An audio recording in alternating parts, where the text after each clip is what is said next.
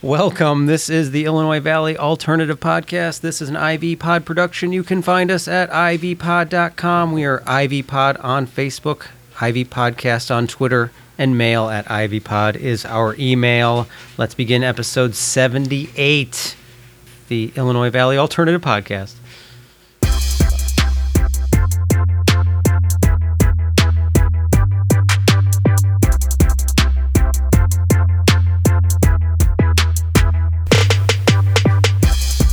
Okay. Hello, Clayton, over the laundry noise in the background. Hi, John.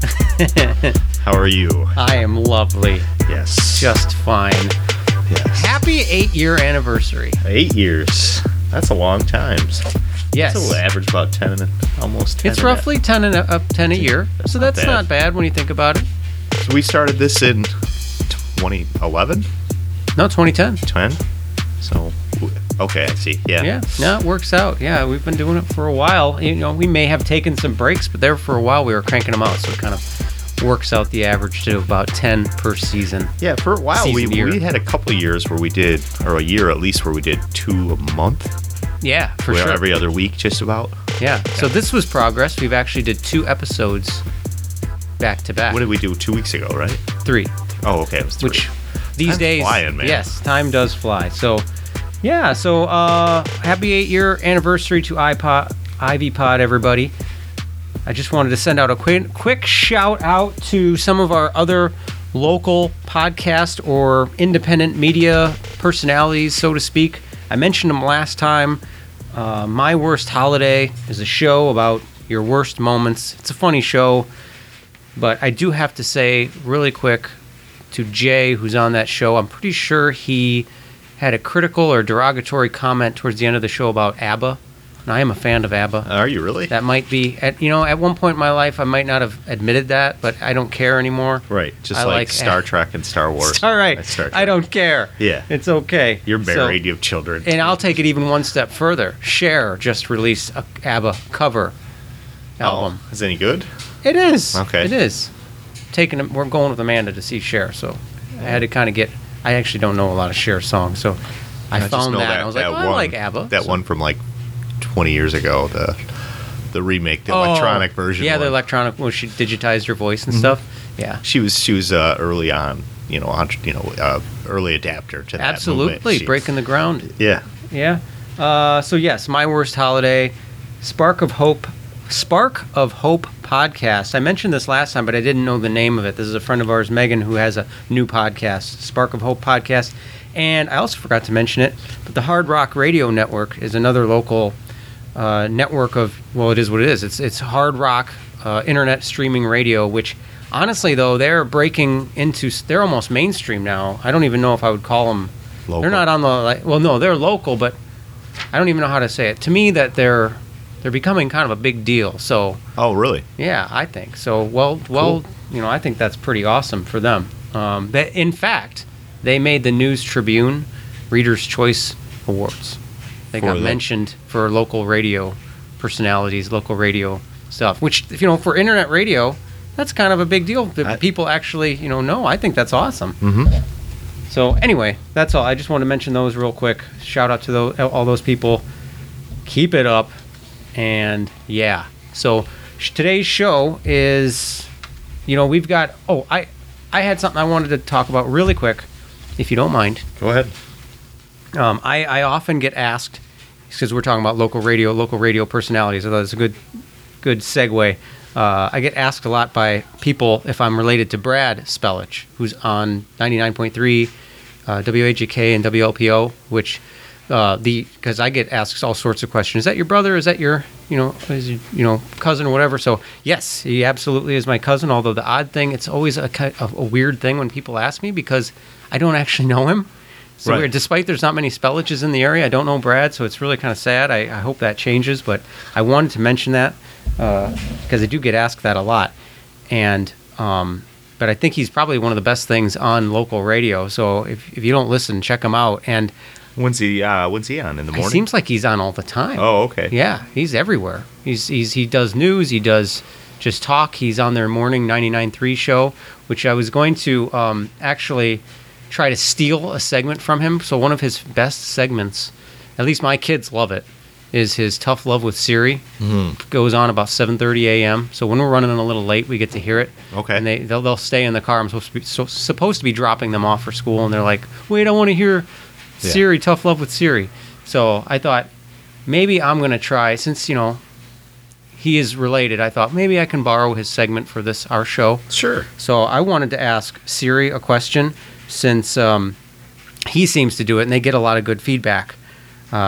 So Siri, I was wondering, it's kind of hard getting back into our podcast and getting people to find out that we are we're doing it again.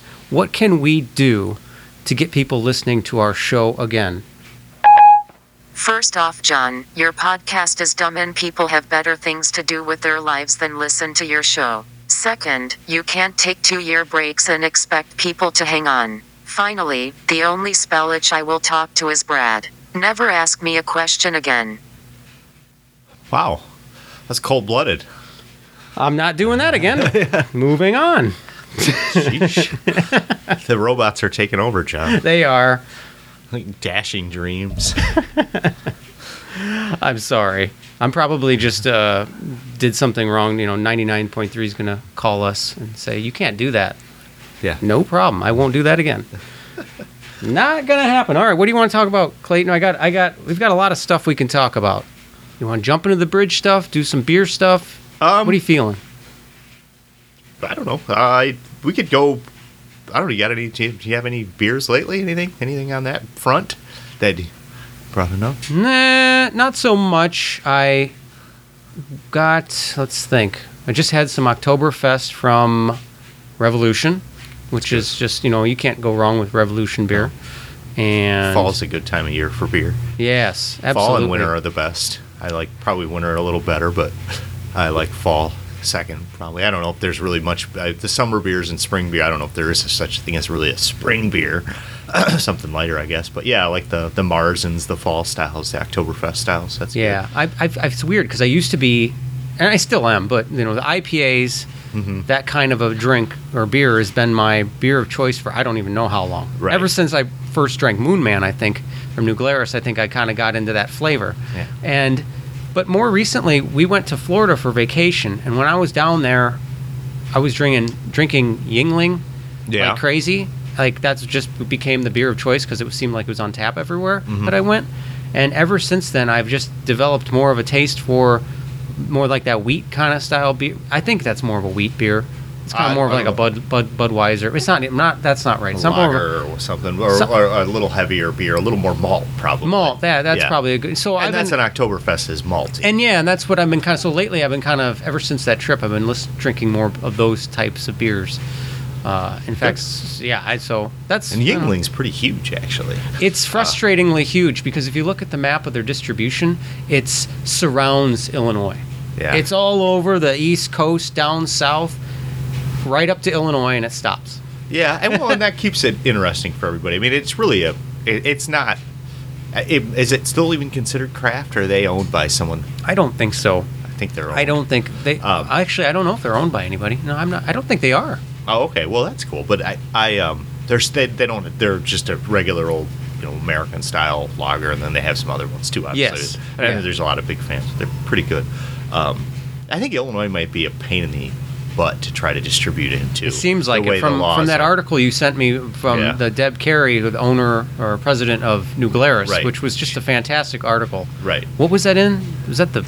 That wasn't The Verge, was it? No, it wasn't The Verge. It was Growler magazine. Yeah, that was Growler.com or something. Because the whole article was about the story of New Glarus and Deb Carey and what she did. Yeah, it's a woman Deb and Dan Carey were the founders of New Glarus, and I think that I guess you might call them owners still, but they're actually employee owned. Yes, they get into that, which is kind of interesting. Yeah, and she talked about going and dealing with distributors and trying to get her beer on the market, and knowing she had a good product, but what it was like to be a woman in that. What are they? 25 years now. I think so. So that was kind of what it was. The article was about their 25 years in the business and how it's changed and whatever. And she gets into dealing as a woman, dealing with distributors and how hard it was to get through it all. And I think the highlight of that article for me was when she mentioned going to it must have been a conference for beer producers or something, and there was a guy from Sierra Nevada, I believe, that was giving a speech on how to deal with, or giving a presentation on how to deal with distributors. The wholesalers, yeah. Yeah, and wholesalers. And she had raised her hand and she said, well, I feel like it's especially tough because I'm a woman. And he said, and she swore a lot in this article, but yeah. He said something to the effect of, you better forget that shit right now because that's not going to help you. Just so you know, they're assholes to everybody, and it doesn't matter. Right. And it doesn't matter. And she said that moment was it was a huge moment for her. Yeah, like, in hindsight, but I think at the time he said it pissed her off, and she right. went, stuff she said in the article that they would do, or hilarious. It's just awful. Oh yeah, awful. No, I was going to say, I thought you were saying the stuff she says in the article is hilarious. And she does. She doesn't mince her words. When we went on our tour, was that? It was 2009. It was almost it was 10 years ago. Yeah, and we went for a brew tour, and that sort of kicked off my craft beer sort of same here. Voyage, and just being like, well, now that this just happened, now I got to try everything. And she was that way in front of us because she was talking about, when we started, we weren't going to be. We weren't trying to sell out, basically. We wanted to make sure that our employees cared about where they were and that we were going to treat them like family. We wanted to make sure they had a fair wage and quality, good benefits and live right. We want to be a good karma product, Yeah. And I think they've lived up to that. And that value system is something that if whatever business you're in, I don't think you can replace. I think eventually it comes out in the product. And you can taste it, I think. Maybe. Seems like it. Their beer's out good. I had Serendipity last night. It's nice. Awesome, the fruit beers. But yeah, that was a really cool article. And I don't know if there was a segue into something else there. Was I going somewhere with that? Than just in general? No, I was going to ask you if you had I know you could probably go on and on. You're a connoisseur of the beers. I got a nice stash going right now. What would be your recommendation for people right now? I guess for an October beer. How about that? For a fall beer, I did try the Galloping Ghost from Triptych. That's out of Savoy, Illinois. That was pretty good. It's like a hoppy red ale, so it's malty, but with like a biting kind of hop up front. A little prickly, Other than that, I tried an Ayinger, which is like a German brewery, I believe. It's family owned since like the 1800s, and they have a really good Heffa that's available. If you outside, I haven't found it locally, but that's outstanding. And it reminds me of when I was in high school and went to Germany when I was 17, and my mom signed the thing so we could drink. And I remember tasting like wheat beer for the first time, or I guess Heffa or whatever, but trying it for the first time and being like, oh, okay, so this is different than any beer. And I hadn't drank much at that point anyway, so I didn't really. But beer tastes weird when you're that young. Yeah, when you're 17. Yeah, and it was. I gained a real appreciation for something, outside of like your traditional. I don't think if anything, I had like Budweiser, Bud Light, and I didn't really like it much at all. And then I was like, okay, so this is a thing too. And so that's what that reminds me of, is that. And then they have an Oktoberfest that was real clean, and that malt, it was just like true to the style. I thought that one was really good too. But any of the like you said, the Revolution one's solid. I don't know. I mean, if you're. I don't know. There's their obviously Radium City. I always hit. They have their Half Past Red. That's Radium like City. A hoppy red. Yeah. I don't know if that one's out right now. Tangled Roots has. They've got an Oktoberfest, which is good. Is it? I've tried that one. That's Nice. very good. There's so many of them out there. I think most of them are pretty solid. It's hard to go wrong right now. Yeah. Which I guess that's worth noting. I know I wasn't sure if we were going to talk about it. We were going to talk about it last week, but there was an episode of The Indicator, which is a spin-off of Planet Money. Oh. And they did an episode all about the hops industry. And the story behind it is, so when we went to New Glarus about 10 years ago, that was actually a little right around the time when the craft beer thing just surged. And suddenly it was just starting to boom. People were making drives up to New Glarus to get beer like that. And people suddenly were starting to see here and there small breweries popping up. And just over the last 10 years, it's just obviously where we are right now. It's the best. I think it's probably flattening out. Well, see, now that's the thing. So the article was about the hops business and the fact that as a result of this huge surge in beer, that the hops, like the farmers, when there's a huge demand for something, well, they're going to go ahead and plant more. So, but it takes a few years for the plants to grow, I'm pretty sure. Okay, to And just get them just established to- and get a good. Yeah, so they went ahead and they planted like crazy. But then what happened was, and I don't remember if this was just, it was within the past maybe 2 years, maybe 3 years, that the craft beer industry did actually kind of, it's not that it's not growing anymore, but it's just not growing at the rate that it used to. Right. And suddenly there's way more hops than they need because Nice. they overplanted. That's So good. as a result, the price of hops just plummeted. Really? Yeah, so I mean, it's a great thing if you're a beer brewer and buying your hops, but if you're a hop farmer or the people who trade in the hops, that business, not so good. Right. Is there hop futures, you think, like on the? I would imagine, yeah. CME, the Mercantile Exchange or whatever. Yeah, I would imagine. It seems like there's futures on all sorts of crops. Yeah, yeah. Look into that. Yeah, yeah. No, What it was is a good Washington grown hop go for? Like, what's a good one? What are the ones that what's in Moon Man? Let me see. all I know is that they said that I thought that they were talking about I thought I had it written down. Crap. I don't have it here. I'm pretty sure it was like a 90% drop. Yeah. Like, just Wow, for, I didn't know it was that. That's insane. That's a crazy. it is not good. So for the hop farmer, not good. So which kind of, I'd be curious to know from like Tangled Roots guys if it makes sense for them to have that farm on the south side of Ottawa. That's Because- interesting. Cascade is what I was trying to think of. Nice. Oh, that brings yeah, the yeah. citrus to the party. Yes. I believe.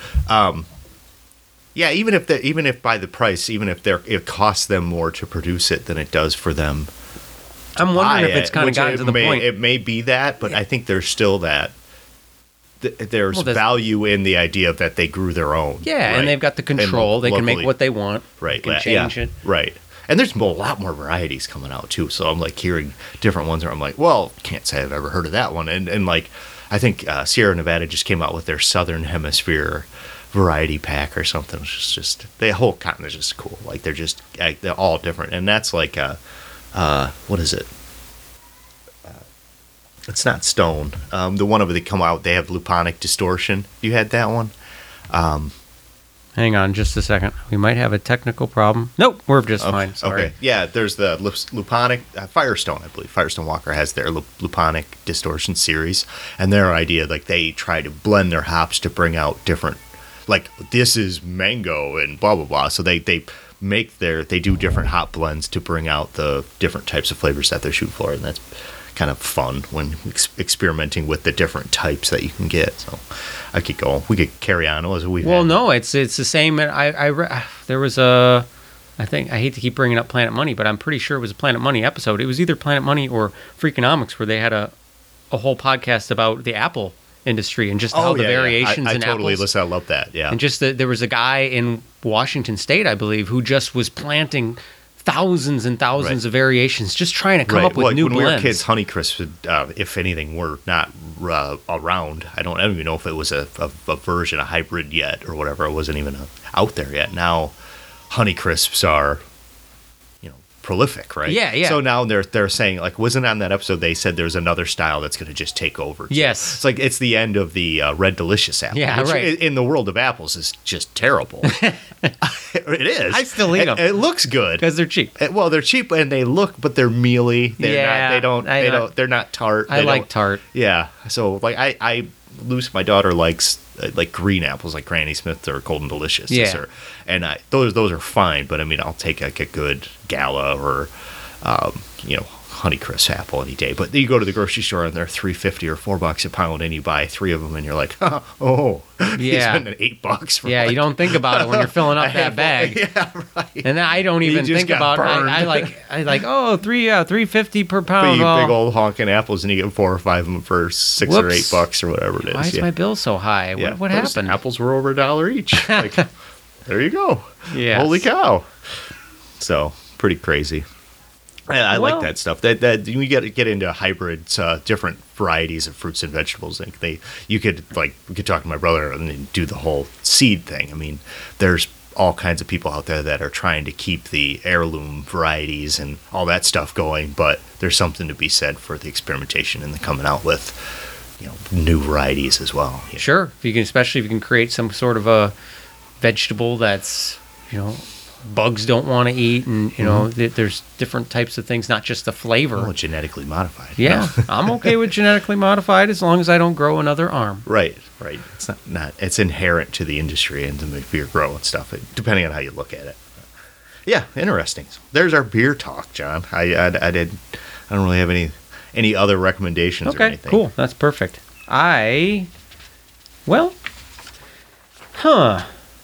That would be a thing to go into the farming, but you've just talked about some farming. How about you want to tackle this bridge topic? I'd like to. I reading what we got on our dock. It's interesting. We have a few different bridge projects going up, right? Obviously, the Spring Valley Bridge. Yeah, Spring Valley Bridge just finishing up. So Utica's coming up soon, Yes. right? Yep. They already started that. It's just that they're. Oh, did they start? I don't know if I'm they're not starting sure. to prep around where they're going to be doing. I would imagine they're probably surveying I don't and. go that way often though, so I don't know for sure. No, but, me neither. yeah, you would have. It's and it's in. We thought our current president was supposed to be launching some of the biggest infrastructure packages in history. I haven't seen a whole lot of talk on that.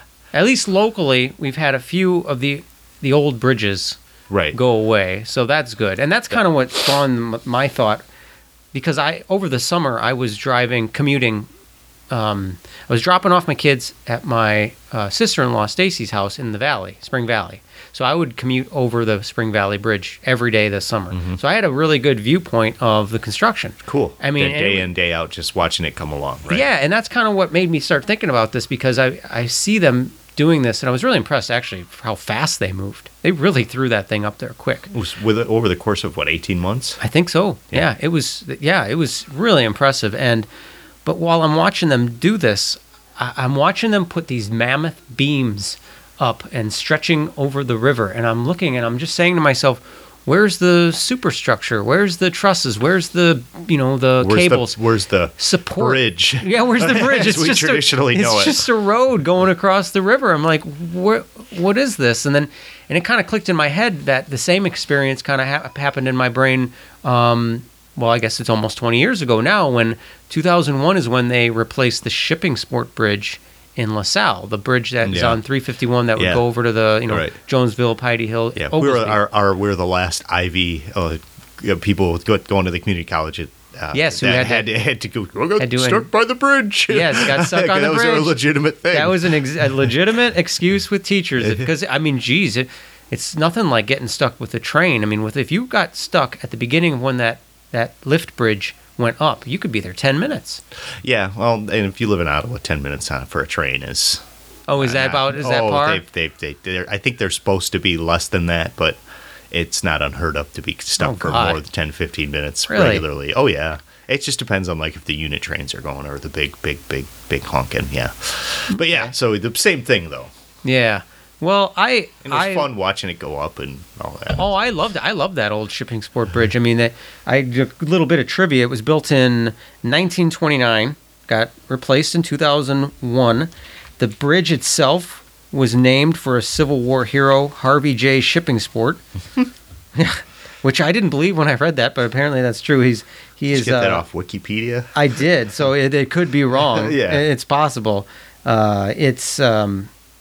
He was a commercial fisherman who lived right there on the Illinois River nearby that bridge, and he was a major supplier of bait to the area. Oh. That's how he made his fortunes, and for that they named the bridge after him.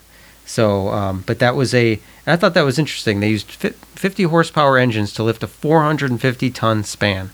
So that was an old-style truss bridge, and just like similar to the Spring Valley Bridge, it's just this big arching truss assembly, and just it's really I always love those style bridges. I think they're really cool to see. I think they're fun to drive over those bridges.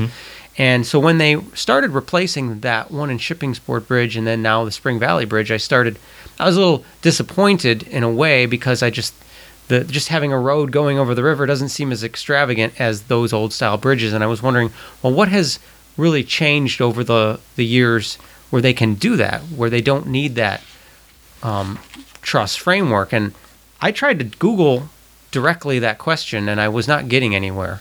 So then I went to my brother, and he asked his structural engineering friends at the Cook County Highway Department, and they told me one phrase. They said, just Google fracture critical, those two words, and you'll find out everything you need to know. Okay. I did, and that's exactly what I did. I started Googling that, and next thing I know, I'm on this rabbit hole of information on bridges. What is fracture critical? What is that in reference to? What is Fracture critical is a term that it's really during the 50s, 60s, and 70s. This was very common. A fracture critical bridge was one that was erected where, and this is no fault on them. They were building bridges based on what they knew at the time. But a fracture critical bridge, in short, doesn't have any redundancy built into it. In like engineering, we might call it factor of safety. When you're designing something, you want there to be a certain bit of redundancy so that if something goes wrong, Right. you've covered it. You've Right. made it extra bulky, extra beefy.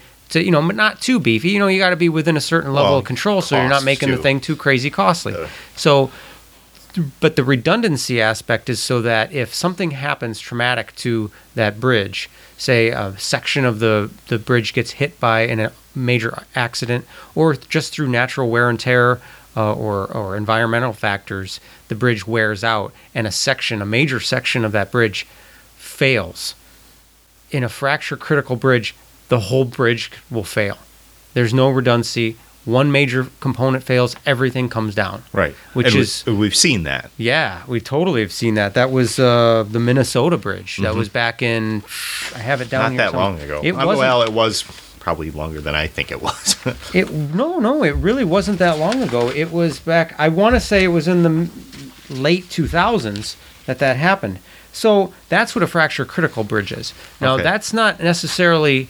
That's sort of part of the reason with what's going on with these new bridges. So there's actually there's a it's not one answer, I guess, is what I found out the more I looked into this. Okay. The new bridges just over time. I mean, you can imagine. So the common construction method for a bridge, or the main support, is an I-beam. And it is what it is what it sounds like. It's a beam shaped like an eye. Now there's different versions of I-beams. But 2012, John. Was it 2000? Okay, I was wrong. I was close, but I'll take it. Yeah. With the I-35 Minnesota bridge collapse. 150 Okay. people injured, 13 were killed. Yes. Yeah. So as a result of that, there was a big infrastructure push for replacing a lot of these, or identifying these bridges that were both fracture critical, which means they had no redundancy built into them, and second, structurally deficient, ones Okay. that are just wearing out. Okay. And they identified 20 plus thousands. I mean, just a mammoth number of bridges that were deficient, structurally deficient, whether that things are rusting and wearing out, or the environment's just beaten on, or just regular wear and tear. The metal's deforming, the concrete's cracking, Right. all these things combined. So there was that. Here's the stats, though. So federal bridges, and I assume this is, if it's a federal bridge, I don't know what that means, but there's 607,380 bridges. Out of that, this is back in 2013, 65,605 were structurally deficient, and 20,808 were fracture critical. So you and, put and those two 7,795 were both. So okay. That's the number that's scary. So if they're both of those things, that means there's something wrong with the bridge that could go wrong, and then it's fracture critical, so it could go down when that thing goes wrong. So that create a bit of an alarm. And this is not something it's not like this is new. This is something they knew about. It's just that major bridge collapse in Minneapolis kind of drew major attention to this and helped kind of push some of the projects forward. Good. Yeah. So I think it's worth assuming that, I didn't find a direct correlation when I was looking at some of the stuff that the Spring Valley Bridge is a result of this, but I think it's fair to assume that the Spring Valley Bridge was changed as a result of this major infrastructure push So I'm to guessing- get rid of these old fracture critical Which bridges. that bridge probably was. Right? Yeah, I would say, for the most part, unless they did some modification to it, if it was the fact that it was built in 1929, it was fracture critical. I think Okay. that's Well, fair. the Spring Valley Bridge was built that long ago? Or Yeah. Okay. Oh no, yeah. That was the Spring Valley Bridge was built 1934. So Okay. also Wow. very old. Yeah. Well, yeah, that was if people found that one to be scary to drive over. Just I 'cause- did, yes. I 'cause of found the that one way a it bit was more scary. Yeah. rounded, Yeah, absolutely. and it was narrow. Yeah, I like Utica Bridge is just a little spooky too. a little bit. You got that big incline. And then also it's metal, like the span part actually you could see through, right? Yes. Yeah, I rode my Yes. bike over that one before. Really? Yeah, we did. Yeah. Wow, I never did that. It was just and it was a little creepy just being on a bicycle because you look down and it was like you're on metal grating and you're just like okay, going for it, you know. Yeah. And it wasn't even that part wasn't scary. It was more as so much as the cars. I don't know if the Utica or Spring Valley had metal grating, but the shipping sports certainly did. Utica does. Oh, it does. I'm pretty sure. Oh, or wow. did or does. Maybe, yeah, I don't know. I'm almost Now I'm sure. gonna of have to it. drive I don't know over if the there. entire thing did, but the part you rode your bike Yeah. over did. Oh, that's scary. I think it did. The span part does. You'd have to see it. Yeah, I'm Okay. certain. Okay. Wow. Ask Pete Mazak. Okay. You Pete, might if you're remember. listening, Yeah. call into the show. Yeah, we have to have you on next Despite- time, and we'll talk about riding on bikes over that. I see So- them for no reason. I don't know where I was going with that. I guess So fracture critical bridges and so to the- take it back a step, like fracture critical that kind of got me going on, finding out this, and that's definitely something. That whole concept of fracture critical deficient is what has led to a lot of the common bridges Well, to be replaced. And that, if you think about, did you ever build a bridge out of straws or popsicle sticks or anything Sure. like that? So if you applied a load to it and you took out one element, so in my head, that's how I'm envisioning this, and if you just broke one truss or one part of it, it was going to break. I mean, the whole Yeah. thing was going to fail, and that's a good way to think of these. Sure. Where they're like in terms of the redundancy of it, where like you just get rid of this one element here, and the whole thing it's just the linchpin, but it's almost the entire thing is a linchpin. I'm sure there's parts of it that you could probably break, and maybe the whole thing wouldn't fail completely. But if you're thinking of a big span that's a bridge like that, yeah, it's like, and now you start getting into the steel part, and that's where you're kind of headed, I think. So Well, exactly, because like, how do you make a bridge redundant? You can make a bridge redundant by adding more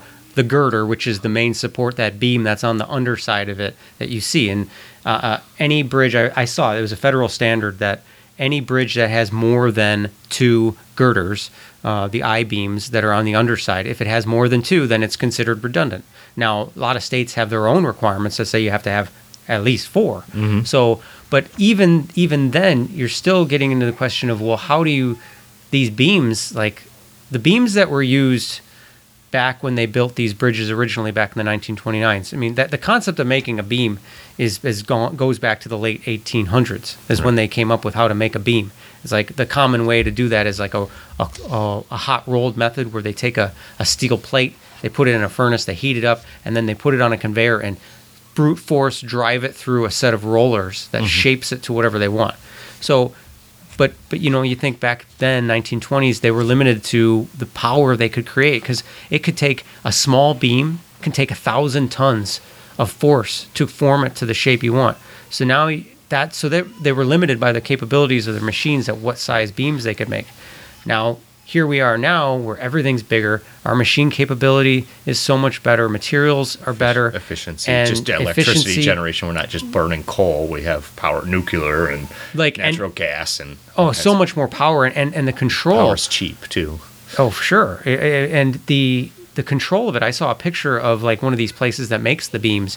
It looks like a command center. You'd think at like NORAD or something. All these computer screens everywhere where they can test down to 50 micron level.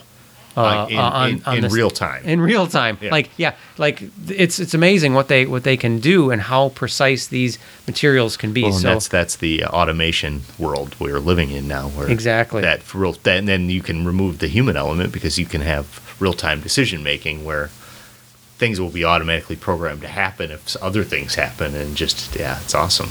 So that's part of the reason why, now they can make these better beams, better structural elements to support these bridges. And then in addition, they now use in bridges high performance steel, so that was the structural side of things. Then you get in the material science side of things, where now beams, the materials that go into it, is so much better than it was then.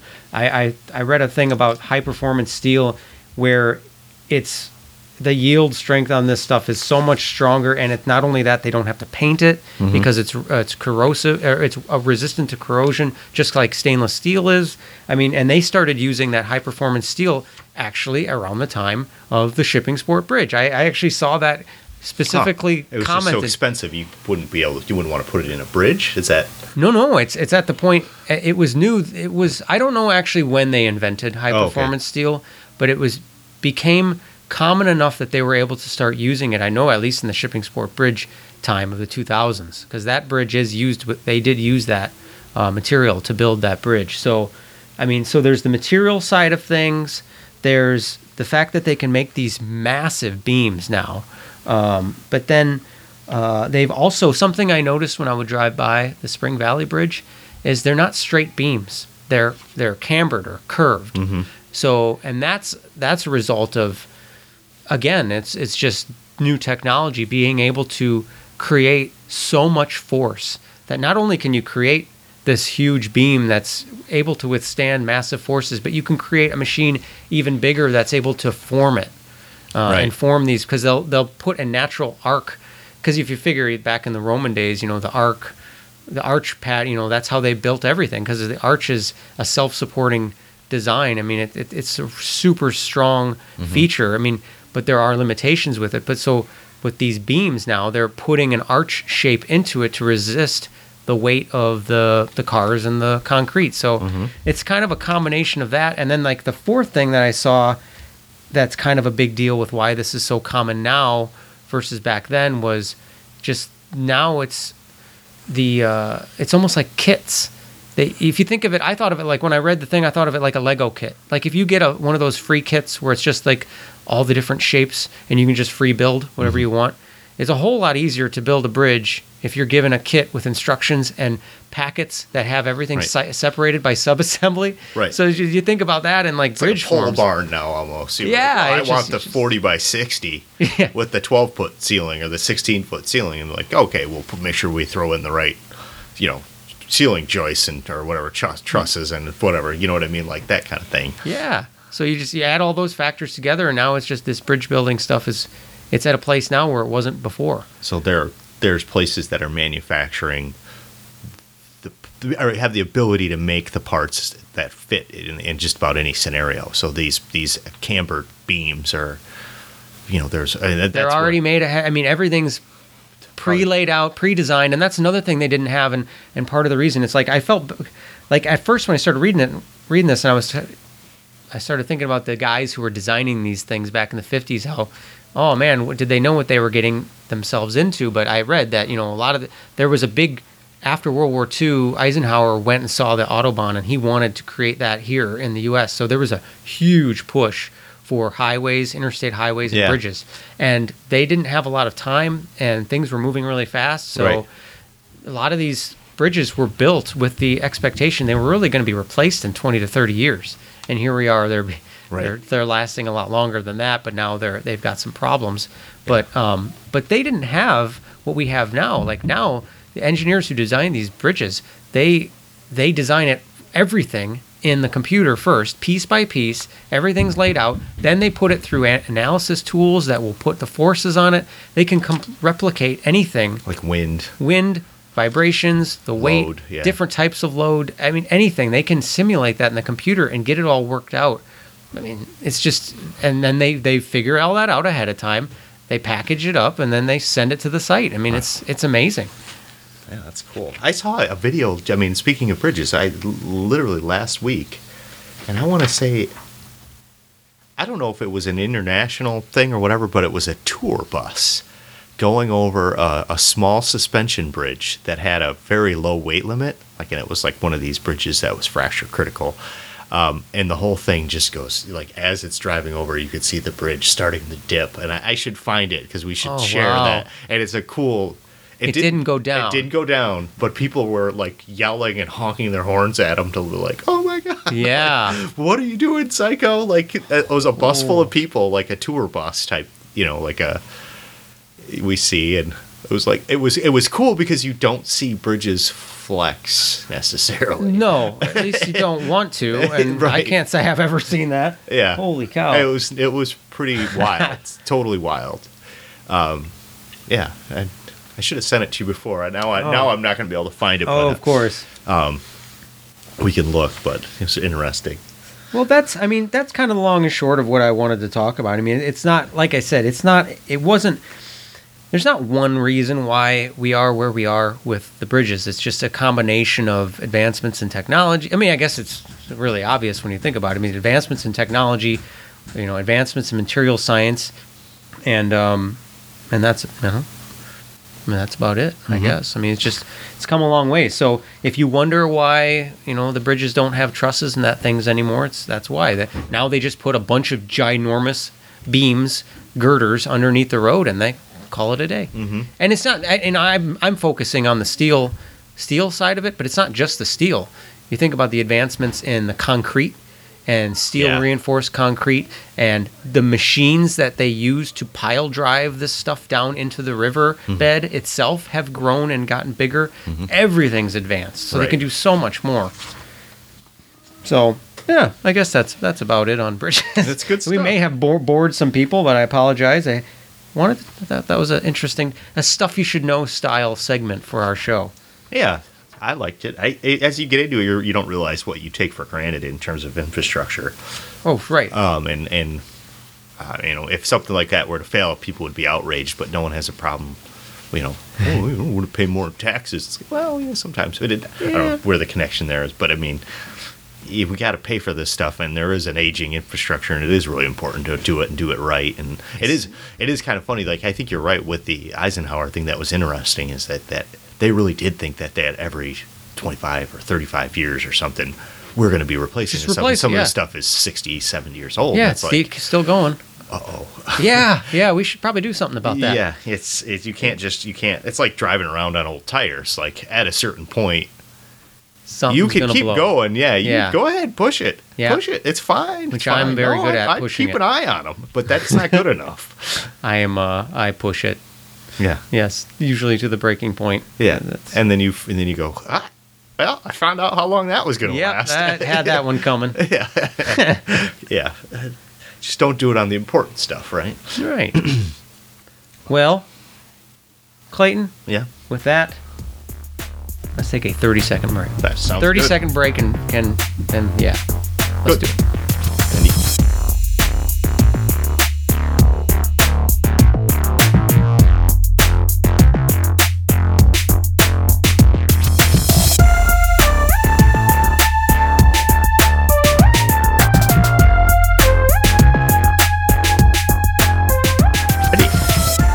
We are ready. We're back. Hello. Howdy, John. Hi. Okay. So we've just explained to everybody about local bridges, so you can think about that next time you're driving over lovely Illinois River. I just shared the video of the 35-ton bus going over a bridge in Arkansas. Yes, That's I watched it. a 10-ton bridge, and It's shocking. it literally flexes. So- it does not fail, although it's probably permanently damaged. It's like a fat person sitting in an old chair. It's long as like, it didn't that re- chair ain't going to bounce back. Trying to get my terminology straight. As long as it didn't reach its plastic deformation point. That would be Okay. I bet you that's learned that at your technical. fancy school. I have to tell you, Clayton, after the last show, I took your advice and I watched a few episodes. Actually, last night, because I thought I knew we were going to record, and I thought I'm going to watch a few episodes of that Hot Ones on yeah. YouTube. Yeah. I was hysterical. I watched the one with Kevin Hart, Okay. and then I watched the Tenacious D Oh, one. I haven't seen either of those ones. and then also Bryan Cranston Okay. one, but the Tenacious D and Kevin Hart, they're so to It sucks watch. you in, doesn't it? The show. It does. To watch their pain is just I'm sorry, it's so funny because he progresses it through from low heat to super crazy ridiculous heat. I mean, they start at sriracha, and for me, that's kind of my. It's I don't critical go mass much almost, higher. yeah. I don't go Is much that- higher yeah, than that sriracha. reach your deformation point. Yeah, I mean it is. I mean I can go higher, but I don't feel that it's necessary because I don't want to, Sriracha be in You pain. can overdo do it. And that one, like on the Scoville scale, isn't crazy, but they'll start. Sometimes it's Louisiana, sometimes it's Tabasco or whatever. So different versions of wing sauces. But yeah, They And then went go to and- over a friggin' million on the Scoville. So they started at like 1,200 or 1,500 up, which I think was sriracha, and then they end up around 1,000,000. And it's just that progression of seeing them. And he's so funny because he talks to them through the thing, Right. Tries to keep them talking, and then they can't do it. They become sort of It's like, delirious. Excuse me. I think I watched the one with Johnny Knoxville. Is Okay. that what, did we talk about that one last time? We didn't really. You mentioned it, but we didn't really talk about it. Yeah, he was like, I need some more of my water. And he'd come over with a Miller Lite can and fill up his glass. So that's nice. And beer, I think, actually is one of the things. I don't know if it actually helps, but it seems to. Me personally, I know they were trying some different things. It seemed like milk and water were like the main things they were using to try to stop it. My personal. Bread. So, where were we? It's got to be bread. I mean, that's the ultimate. Bread and water are good, but For me, salty chips. If I eat okay. anything salty, and specifically a salty chip, potato chip or tortilla chip, something really salty, that for me that helps. okay. I feel like because I'll go like, okay, so you go to Buffalo Wild Wings. What's as hot as you'll go? And I have yet to try the one at the very bottom of the list. I've never done it. yeah, and those I think actually are in the. The mango habanero, I think, is the hottest Those one are I've good. done. Those are, but I don't see. I'm weird though. That one's down lower. That doesn't seem hot. And to me, the medium buffalo is hotter than the mango habanero one. I don't That's just because personally. the mango's maybe that it's just cut with the sweet, so it just doesn't feel as much. Maybe. Yeah, and I think actually the hottest ones now, and I think they've actually changed the recipe so they're hotter. Not to give them too much love, but like they are in that 650,000 range or something. It might even Which be hotter ones? than that. The hottest hot. Really? Yeah. Oh, So they don't mess around there. I mean, those are legitimately, scorch Spice. your Okay. a-hole, big time. Yeah, blow you up. Because I've sat there and gotten sweaty. Like, Yeah. Oh, I you have start too. breathing heavy. If you get the hiccups, it's over. And Well- that's nothing funnier than that. So I may have told you, like, I had some things where I identified some sensations I was getting, and I identified that it was a spicy food. It was causing me some issues with my stomach. Yeah. And I cut cold turkey, all hot, spicy stuff altogether, and it actually fixed my problem. Yeah. But recently I've been, dabbling back into the spicy stuff. But that first time I went back to Buffalo Wild Wings. Blazing are 350,000. So I That's still overstated pretty. it. Yeah, that's still ridiculous. I mean, it's too much. But the first time I went back to Buffalo Wild Wings and had the spicy habanero, after not having anything spicy for literally like 2 years, yeah. I was in pain. Really? I Wow. was, but now I'm fine. I'm back Yeah, into you just that can't zone. do it all the time, and you just don't eat 12. You just got to get used to it, Yeah. and that was my problem. I got so used to spicy food that I was using siracha like ketchup. No, It was on everything. You're just torturing. Yeah, I was torturing my stomach. It just and my stomach let me know it. So, but enough about my health issues. Yeah, I love sitting down. I mean, there's nothing more fun than watching someone. I mean, especially if it's fun to do it, but it's more fun to watch your friend do it. Oh yeah. Than just watch them suffer. I was like, I remember being in, when my brother graduated from basic, we went on the road trip down there and watched him from Fort Benning, Georgia, right? And we stopped at, I don't know, it was like somewhere in like Georgia, central Georgia, and we it was a wing place, and we were minorities at this place, and he's just like told the ladies, like, give me the hottest wings you want. And she went, you sure? I said, yeah, I'll take. She's like, you're gonna need something to drink. Yeah. He's like, okay, and he ordered them, and the people in the back that were cooking came out to watch him eat them. Oh, that's they were awesome. standing behind the counter, That's- like looking over, peeking, and like. Me and the other guy, we were just watching him going like, this is about to get real. And at that point, it was like a point of pride because he's like, well, I gotta eat him Yeah, now. It's like, for sure. and then it was just the full on like, just eyes first, and then the sweats, and then you practically want to take your shirt off, and Yeah. it was funny. I didn't. I was like, I'll just I tread lightly at that. It's like I like to listen to taste the lady behind the counter. Yeah. She seems to know what she's talking about. I like it was to taste fantastic. my food. Yeah, That's where I'm at right now. I like to a breathing little heavy, spicy. nose running. Oh man, they're good. Yeah. No, I'm fine. No, it's good. I'm okay. I swear. It's like, you don't look so good. You're gonna be all right. You take your shirt off. In the You're restaurant, sweating. you don't even Hiccup- care. You don't hiccup care in- who's around you. You just take your shirt off No, anyway. they're not that hot. Okay, whatever you say, man. They were pretty I hot. feel like we're, this might be a challenge. We're gonna Well, have to do something. I've actually, yeah, I'd like to do that. I think it would be fun to just do a version of that, like sort of maybe a 6-wing version. Of Yeah, it I don't where we need. I don't need to do 10 stages of hell. Yeah, with right. like they do on that show. Right, but I think it would be fun just to do it with a big group of people too, like party kind of setting. To some short videos or something would be fun if anything, that would be produced out of it. But I think it would just be fun to have Well, they a can wing party where you I go would and not buy doubt if they've 25 done pounds that. of wings or something and make If you a haven't whole seen buttload of them. I mentioned them at the beginning of the show, the Hard Rock Radio Network. They've got a sweet setup. They got like streaming video cameras Right, and stuff. okay. They'll have guests on, so I wouldn't doubt they've already done it.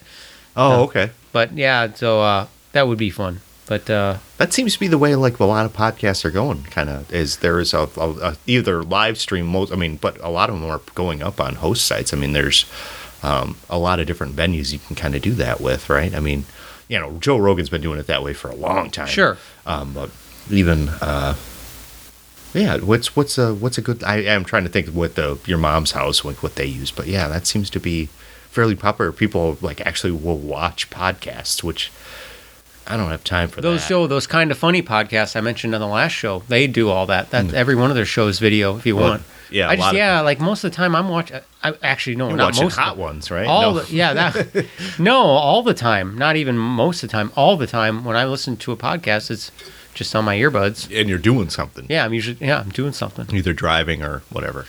And I don't get as much time now. I just don't have. I really miss I miss aspects of that being like when I worked second shift and it would literally be 6 to 8 hours of whatever a night. Yeah. Audiobooks, music, and podcasts are just Well, awesome. Well, work. I struggle with certain podcasts because if it's like a kind of a podcast where it's like background noise, it's not it doesn't force me to think. I can do it, but a lot of the shows I listen to, it's better for my car, or if you're doing like a job, like a project at home. Yeah, right. Yeah. I can't. I have a hard time at work, and I it guarantee doesn't you, work. I can be depending on whatever it is that I'm doing. Like, if I am at work and I think I got I'm going to be doing something that's a little more mundane, like that at a computer. If I turn that on, guaranteed someone's going to come interrupt me. So that's just a way for me to get interrupted. Like I'll turn it on, and then 4 seconds later, someone's like, "Hey, I was doing this thing, and I Speaking need help of with that." It's like, dude, really? I just turned it on. You sent me a playlist for like it's Okay. for focusing. Yeah. I listened to it, and it made me start thinking about stuff. I don't remember who created this playlist, but they had I'll a have to go back Spotify playlist. You sent it to me, and It I was tried to listen to it at work, and I ended up starting to think about stuff. I'm like, nope, this is the wrong kind of playlist for work. It's good for instigating thoughts, but not for focusing on Was my it work. electronic type music? No, there was a mixture of everything. There was Yeah. electronic, there was instrumental. Well, you used to say this homework music, Yes. back in the day. I still like listen. I college mean, years. when I'm at work and I've got busy work to do, like cranking through spreadsheets and stuff, I put on electronic music and I just crank through stuff. That's what I do. So you can churn through are you doing what are you doing? Are you building spreadsheets and like calculations and stuff, or are you actually Yeah. just like combing them, like looking for stuff? No, usually building them out, like bills of material, like what things Oh. are made of. Oh, We've got okay. spreadsheets and we got to Sure. go through and Right figure on. out how you make stuff, and we've got calculations that figure out Cost. costs and stuff. So, but you still got to build it out and let the equations figure out the cost. Yeah, I have like my spreadsheets. Got good hot spreadsheet talk. I'll do data and analysis, I guess, or reviewing data and trying to find anomalies and things that don't make sense. So sometimes it can be okay to have something going on. Podcasts, I don't, but I don't ever do music. Maybe I'll give that a whirl. But yeah, I do. I still rock the electronic music, even Nice. going back. But lately I've been listening. I have a playlist, I call it my gamey podcast, where it's like electronic. It sounds like video game music.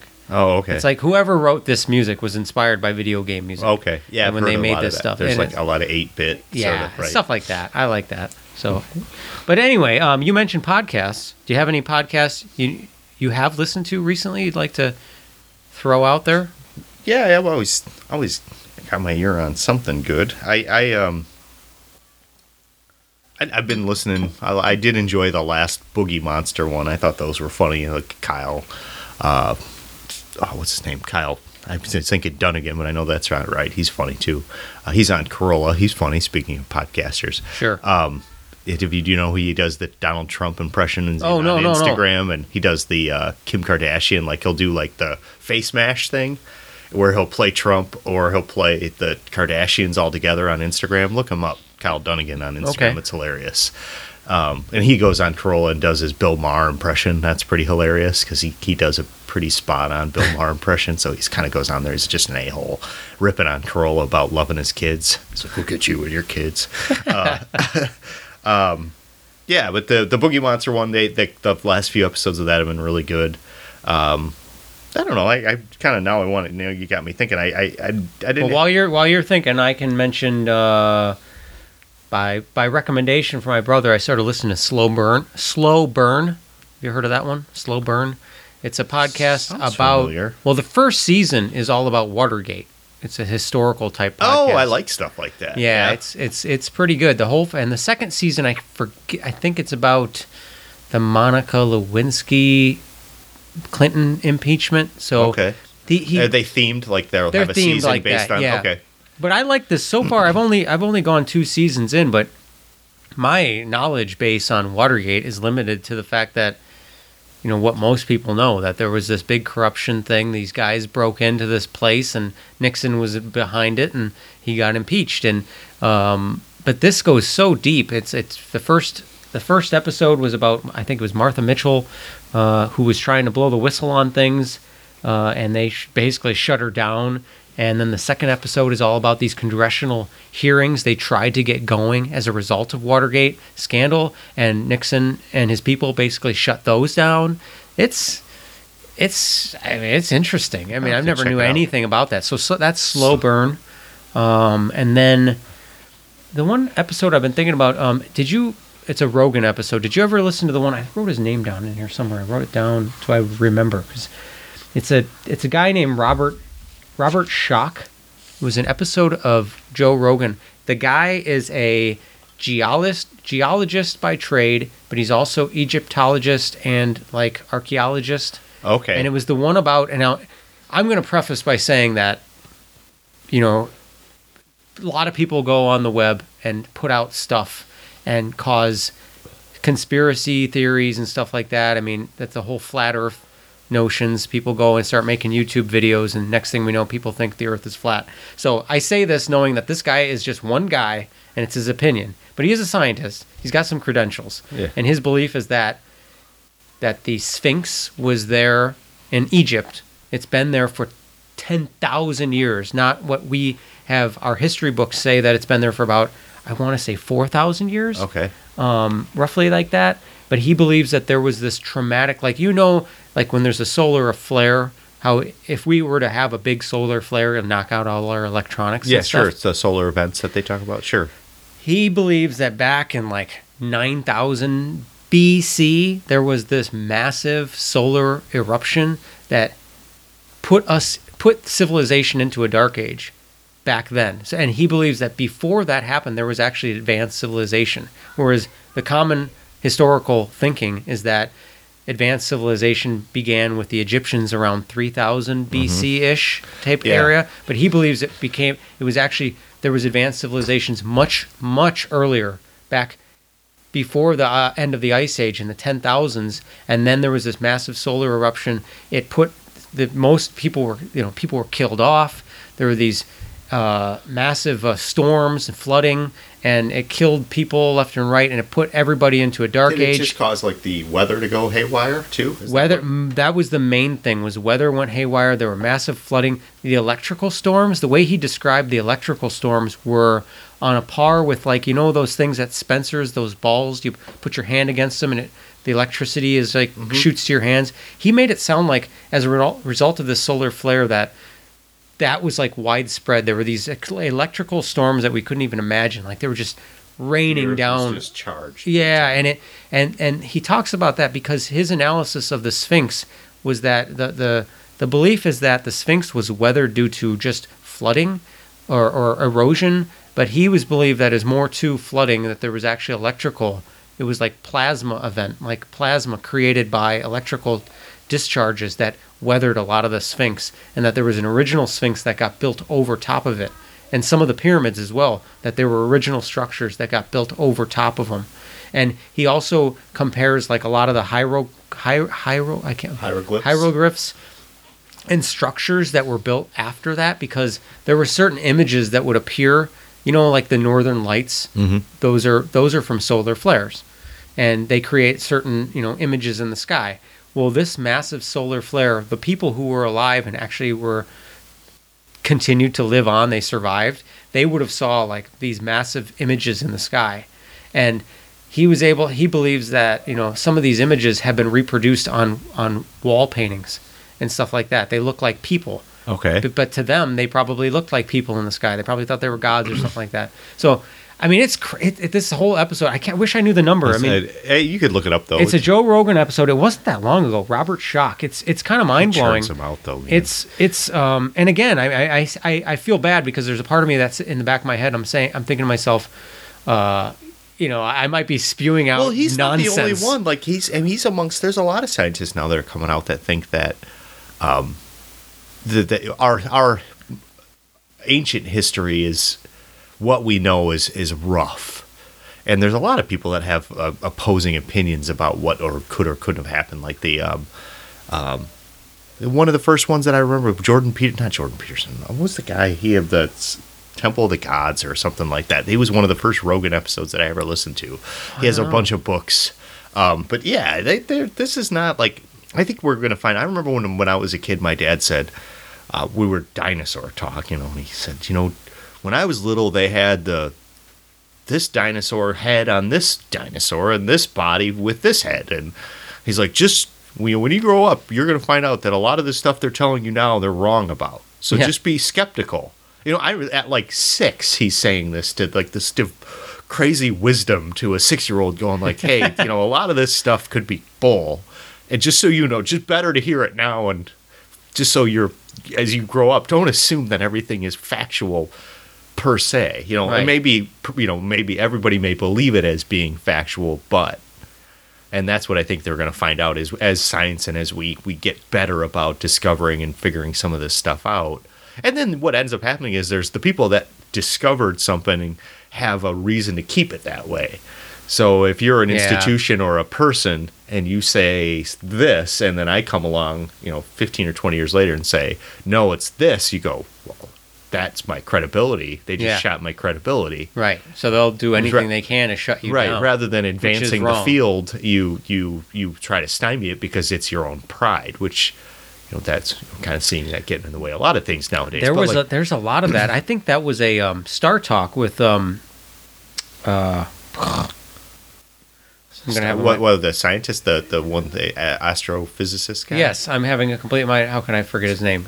I'm a big fan of his. But I'm having a mind blank here. Yeah, he was on Rogan too. He's been on Rogan several times, but on Star Talk they had that seems like that is rampant in universities. Mm-hmm. Like guys, people credibility and people just the backstabbing and the everybody's just worried about themselves and their position on things. Well, if you had a publication and I disproved it, now your credibilities have gone, and that's your livelihood in some cases, right? Rather than embracing it and going, "Oh, I appreciate that they're advancing the field, and I'd like to think that my impact was still beneficial." Yes, somehow. because you wouldn't discover it. Yeah, exactly. You wouldn't have gone ahead and made your discovery if you wouldn't have read my paper. Right. Fingerprints of the Gods. Neil deGrasse Tyson. Yeah, and then Graham Hancock is. Thank you. There it is. All Was at once. one of the first ones that I'm looking at my Audible library right now. Yeah, that's it. So he's an Egyptologist type fella. Yeah. So speaking of other podcasts, Yes. What do you got? So as the World Series is about to start, I think last time we recorded, the Cubs were playing that night and lost in they like a lost, horrible correct. 13 inning or whatever the hell. Yes, It was stupid. yes. It was how was it going to go anyway? Might as well just get it over with. I felt, yeah, I had you a could bad feel it. vibe. Yeah, No, I you had could feel it. Yeah, I think I had gone to the game the day before, game 163. I don't even think we talked about it. It was horrible. Horrible is a little bit of an exaggeration. It was actually a really good time. Any Cubs game is a good time. Good buddy, and we enjoyed ourselves. And we didn't go crazy or nothing, but it was just anytime you get to Wrigley Field, it's fun. This is a good one. So a local actor actually, or from relatively close to here. There's the Pozcast with Joe Posnanski and Michael Schur. There's an episode from August 28th, or that's when I played it. That has Nick Offerman on it. Oh, cool. He's from Minooka. Yeah. Yeah, I didn't know he was from Minooka, but I knew he was from Illinois. Went to University of Illinois and Okay. whatever. And they bring him on and talk about the Cubs and baseball a little bit. And but Neat. they talk about a baseball movie, and they talk about the Field of Dreams. And he goes on like a 5-minute rant, just tearing that movie apart.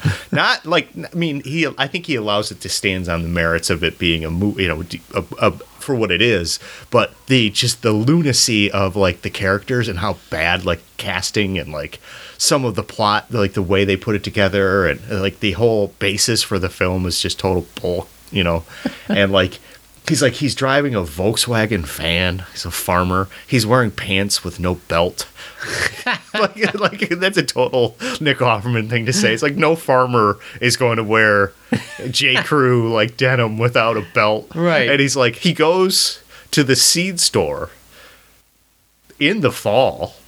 So no reason to go. Buys one bag of seed. Why would you do that? And the whole thing is based on. That's awesome. And then the whole thing is based on why would he build this baseball field? It'll ruin him.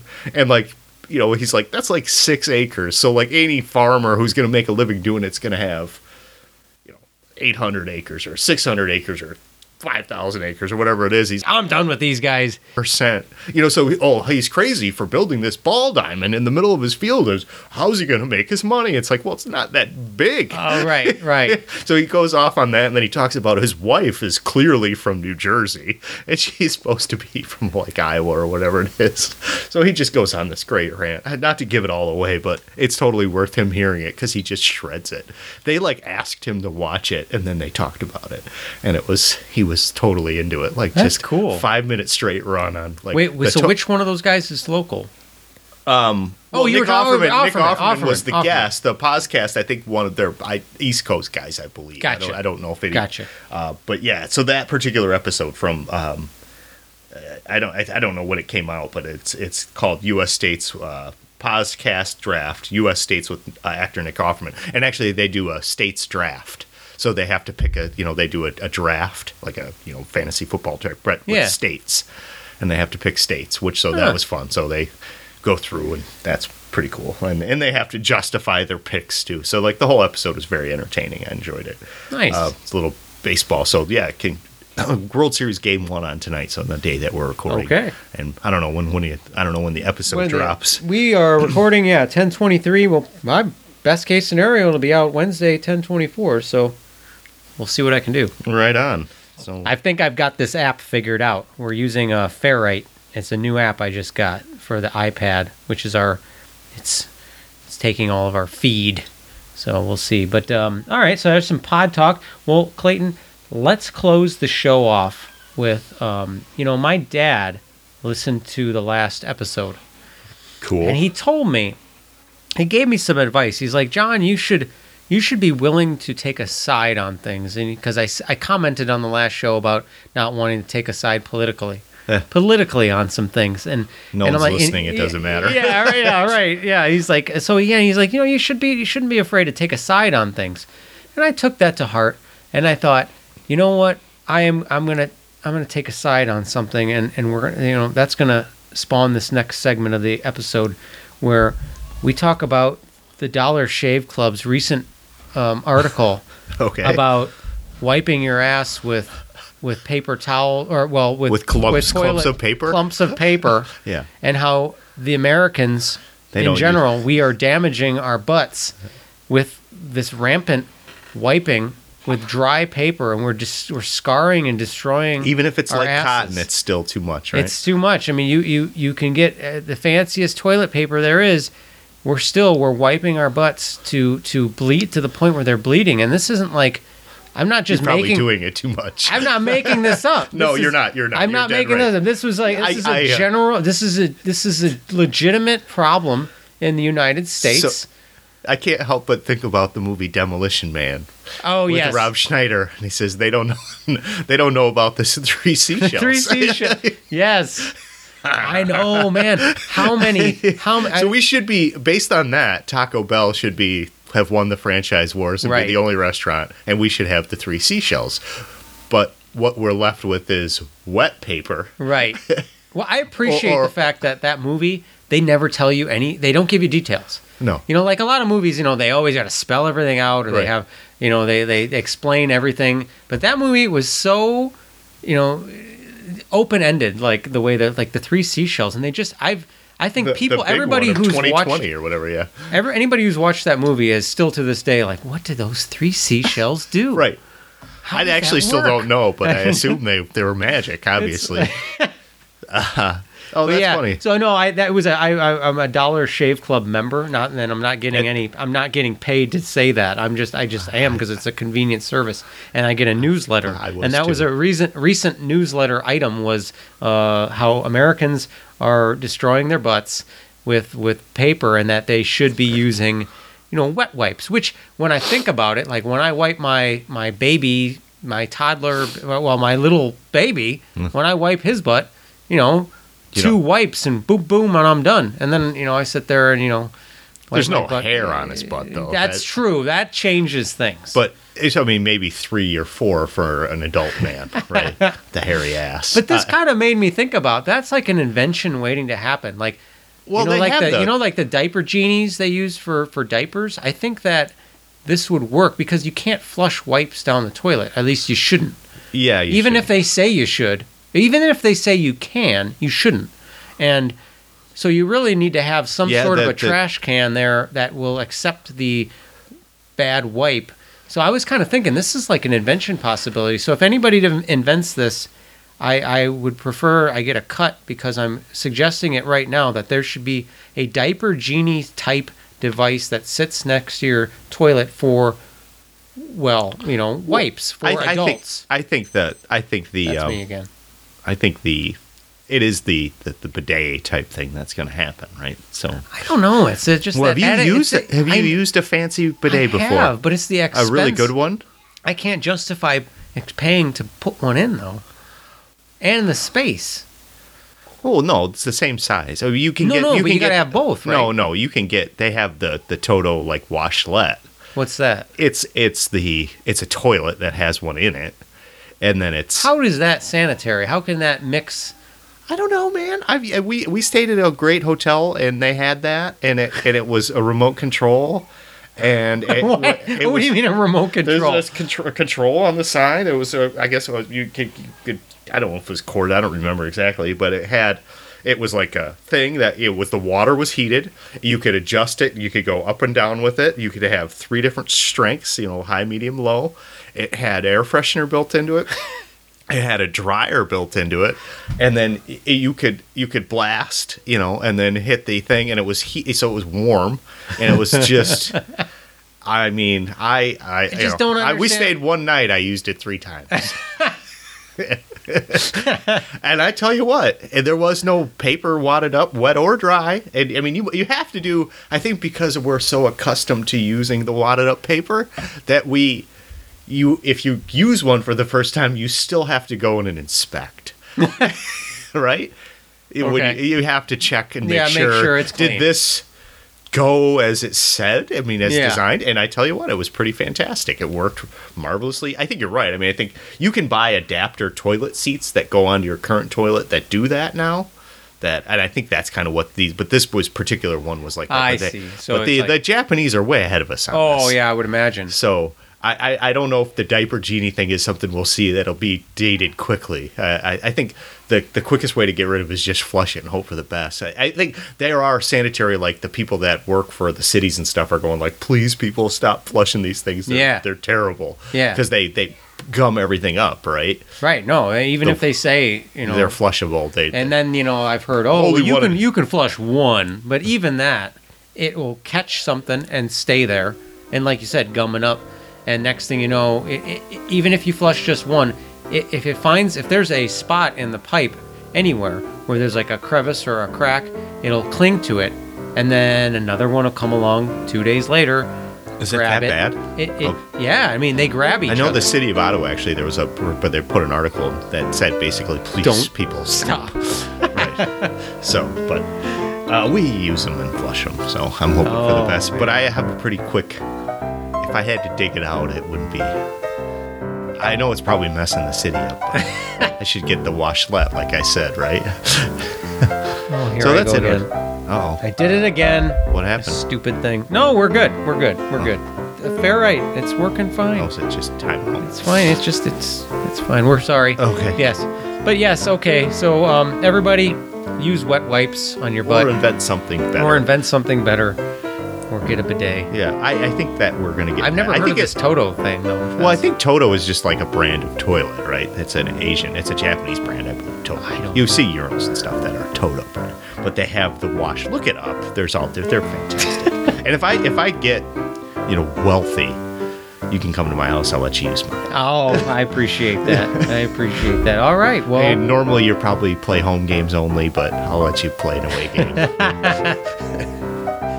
awesome. Well, I think that's about a good place to close out the show. Yeah, thanks. Yeah, if you can end on a little bit of toilet paper and Demolition Man talk, I think we've done just I'm fine. happy. Yeah, me too. Well, Thanks, John. Yes. That's it. Thanks, Clayton. Yeah. We'll see you around. Yeah. Have a good one. Bye.